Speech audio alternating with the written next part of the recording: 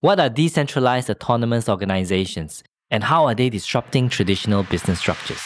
Black and white.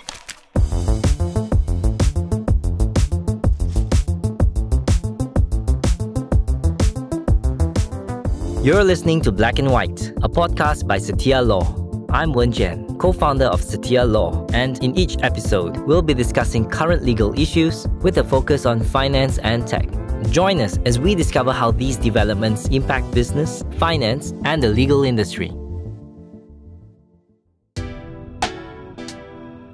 For today's episode, I'm joined by Stanley Tan, an associate with Setia Law. Stanley graduated from the National University of Singapore Faculty of Law with first-class honours. Since coming into private practice, Stanley has been actively building a specialist disputes practice that focuses on digital technology, Web3, and disputes relating to cyberspace. He joins us today to share some insights on Decentralized Autonomous Organisations, or DAOs. Hello Stanley, thanks for being here. Hi Wern-Jhien, thanks for having me. I'm very excited about today's episode because we are going to be talking about a topic that I'm really interested in. It's about DAOs, Decentralized Autonomous Organizations. So let's kick things off by having you explain to our listeners what is a DAO. Well, a DAO is basically a decision-making body. A DAO makes decisions through a voting process involving its members, where any member can put up a proposal to be voted upon and enacted if a sufficient majority is reached. DAOs have many purposes. For example, a DAO can be used to make business decisions, or a DAO can also be used to run a virtual platform. Some examples include Decentralised, right, which is a virtual world that many public companies are advertising their products in and where many users are actually interacting with each other on this platform. Okay, so how does one get to participate in a DAO? It depends on how a DAO is actually designed. Today, one of the more common ways that one actually can become a member and participate in a DAO is to purchase a cryptocurrency token that is associated with a DAO. To give a real-life example, the virtual world that I mentioned earlier, Decentralised, is a virtual world that has its own tokens or crypto tokens known as MANA, M-A-N-A, or LAND, L-A-N-D, which can be purchased on many of the established cryptocurrency exchanges. So I can, for example, go on an exchange and buy one token of MANA, and that will make me a member of essentially the Decentralised DAO, where I can put up proposals to be voted on by the Decentralised community. And if I manage, for example, to get sufficient votes, then my proposal will be enacted. What makes DAO so unique? How is it, for example, different from a traditional form of a company or a partnership? Right, so a DAO is unique because of its structure and its decision-making process. We're all familiar with companies, right? The structure of a modern company involves shareholders and directors. So shareholders own and fund the company, and they also elect directors to run the company and make decisions for the company. The modern company in the past was instrumental in spurring economic growth, right? Because it enabled people to pool together resources to undertake ventures that would otherwise be too expensive or risky for any individual to bear, right? So for example, the famous East India Company, established in the 1600s to finance overseas trade expeditions through the spreading of the financial burden and limiting the liability of its numerous shareholders. But there are a lot of complaints about modern companies that we hear of today. One frequent complaint is the opacity in the decision-making process by the directors of the company. Another frequent complaint is the lack of a sense of ownership on the part of employees and an overemphasis on short-term profits just to satisfy the shareholders' demands. These complaints are actually less prevalent in a DAO, right? Because a DAO has no shareholders or directors. It only has members, and all decisions are made through a transparent voting process where any member can put up proposals to be voted upon and enacted if a sufficient majority is reached. As DAOs often engage and pay for services by issuing its native tokens. For example, I can say, I can do this for the DAO and put up a proposal, and the DAO will pay me in their own native crypto token. So there's often an incentive for me to perform well so that when I get paid with these tokens, if the platform is improved, then the value of those tokens will be increased as well. There's also less focus on short-term profits because DAOs, unlike companies, do not pay out dividends. And the value of the token that you hold is actually tied to the long-term value of the business that the DAO is engaged in.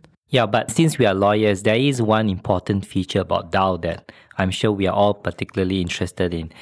It lies in the fact that unlike companies, DAO may not necessarily be treated as a separate legal entity, correct? You're right, Wern-Jhien. So a DAO actually is a relatively new phenomenon, and there haven't been any cases that shed light on the legal status of a DAO. I am aware that in the United States, for example, some states like Tennessee have enacted local legislations that recognize DAOs as separate legal entities. But these legislations have actually a specific registration requirement. So if a DAO is unregistered, it will not be recognized as a separate legal entity. That's a real challenge for lawyers like us who deal a lot with cryptocurrency type cases. Like in many of our cases, Stanley, we come across exchanges which are operated by DAOs. There are not necessarily any corporate entities behind these exchanges. And very often the challenge we face is figuring out who to sue, how to sue, where to sue. I mean, because they're not companies, we are really dealing with a very new form of structure here. So what can you share with us about what ideas do you have regarding bringing a claim against a DAO? You're right. There is a concern that if it's not an entity or in and of itself, how do we hold a DAO responsible? Right. So one way that we can do this is to mount the argument that a DAO is a general partnership, where basically all its members can be described to be carrying on a business in common with a view of profit, which is the legal definition of a partnership for those who are not legally trained. So it might be possible for one to sue a DAO as a general partnership and hold all the members of a DAO liable, right? So to give you a hypothetical situation, if a DAO with 5 members runs a business and causes loss to a customer, that customer can probably mount a claim against the DAO and seek to hold all 5 members who wronged him personally liable. However, in this modern world where cryptocurrency tokens can be bought and sold on the market, it might not make a lot of sense if a DAO has thousands of members spread across multiple jurisdictions, right? Are you really going to mount a claim naming each and every single member of a DAO? Obviously, it makes very little sense to sue all the members of a DAO if we are talking about a DAO that has thousands of members around the globe.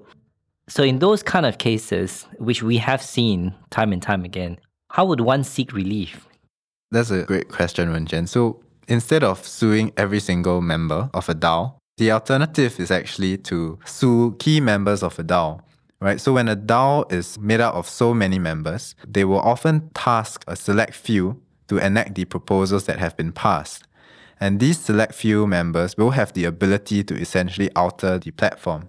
And therefore, if one wants to seek recourse against a DAO, suing these members may make the most sense. There is one challenge though, because the holders of the cryptocurrencies are often not identified or not easily identifiable. So how do we go about identifying who are the key members of a DAO?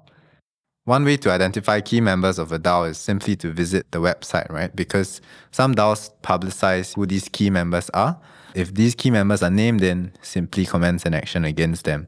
But if not, what has to be done is to perhaps commence an action against persons unknown. So maybe for the benefit of our listeners, a claim against persons unknown basically is a type of claim where you don't have to name the specific defendant you're pursuing, but you can give a broad description of the defendant that you're pursuing. So for example, sometimes in some of these DAO, they will on their website name a few individuals as the key token holders, but instead of identifying them with their real identity, they will just name them using their Web3 profile, for example, an avatar like Spider-Man 220. So you can bring a person's unknown claim, and instead of identifying the defendant, you can just describe the defendant as, for example, the individual behind the identity, quote-unquote, Spider-Man 220. That's right. That's exactly what we did in the CLM and CLN case, where we named persons unknown to our claim. Yeah, and that's an interesting claim because that was a claim brought against an unidentified group of people who were behind a certain fraud, right? So the same principle that allows claims like that to be pursued can potentially allow claims to be pursued against DAO members or DAO token holders whose identity are not easily ascertainable. Besides this, any other options? Besides targeting the members of a DAO who is able to alter the platform or alter the system, Another option is to sue or target members with a high proportion of the DAO's tokens. Right? This is because there might be an argument that a DAO is really just a general partnership where members can be held jointly and severally liable for the liabilities of the DAO. And in this situation, you want to go after the member with the most assets. Right. That's another interesting point because at the end of the day, when we bring claims, the clients, most of them anyway, they want monetary recovery. So why not just target the richest token holder? Say, for example, Elon Musk hold one token in a particular DAO, and he's just one of 2,000, 3,000 DAO members. I would want to sue him. Can we do that? Well, that's an interesting question. I think it's possible, Wen-Jhien, but I think the challenge is that you must first be able to prove that Elon Musk is the person holding that one DAO token. It is not easy to do so because DAO tokens usually come in the form of cryptocurrency tokens, which are held in what we call private wallet addresses. And private wallet addresses are anonymous. It's literally just a string of letters and numbers, and we often cannot identify their owners. Therefore, unless you have some other reliable source that shows Elon Musk as the owner of a single DAO token, suing him as a member of a DAO will be challenging. Yeah, and at the end of the day, I don't think courts are generally willing to help plaintiffs who are opportunistic, meaning plaintiffs who selectively sues a DAO token holder just because he or she is wealthy. But are we just talking in hypotheticals here, or have there been actual legal proceedings being brought against DAOs?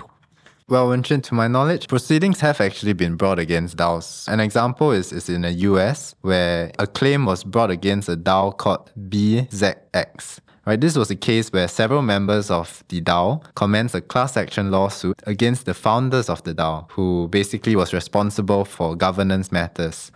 This is because this DAO essentially got hacked and resulted in the theft of over 55 million USD of funds. In seeking to pin liability on basically the key members of the DAO, the plaintiffs in that claim are relying heavily on the argument that the DAO is just a general partnership. And this is actually quite a recent case because in March 2023, the defendants to this claim actually tried to strike it out. However, the US court actually found that this case was deserving of trial and essentially held that striking out was inappropriate. This actually means that the argument that a DAO is a general partnership is plausible, or at least not bound to fail. This caused quite a stir in the community, as it could mean that anyone who holds a DAO token can find themselves basically embroiled in a lawsuit and actually held liable for the actions of a DAO, even though they didn't vote for a particular proposal that caused the loss. The outcome of this decision is still pending, so we'll all be following the developments of the trial quite closely. That sounds like fantastic development in the law. But let's bring the conversation back to the work we do, Stanley. We often get involved in cryptocurrency recovery cases where we help clients, often victims of fraud or hack, trace their stolen cryptos. And through the tracing exercise, sometimes we trace them to decentralized exchanges.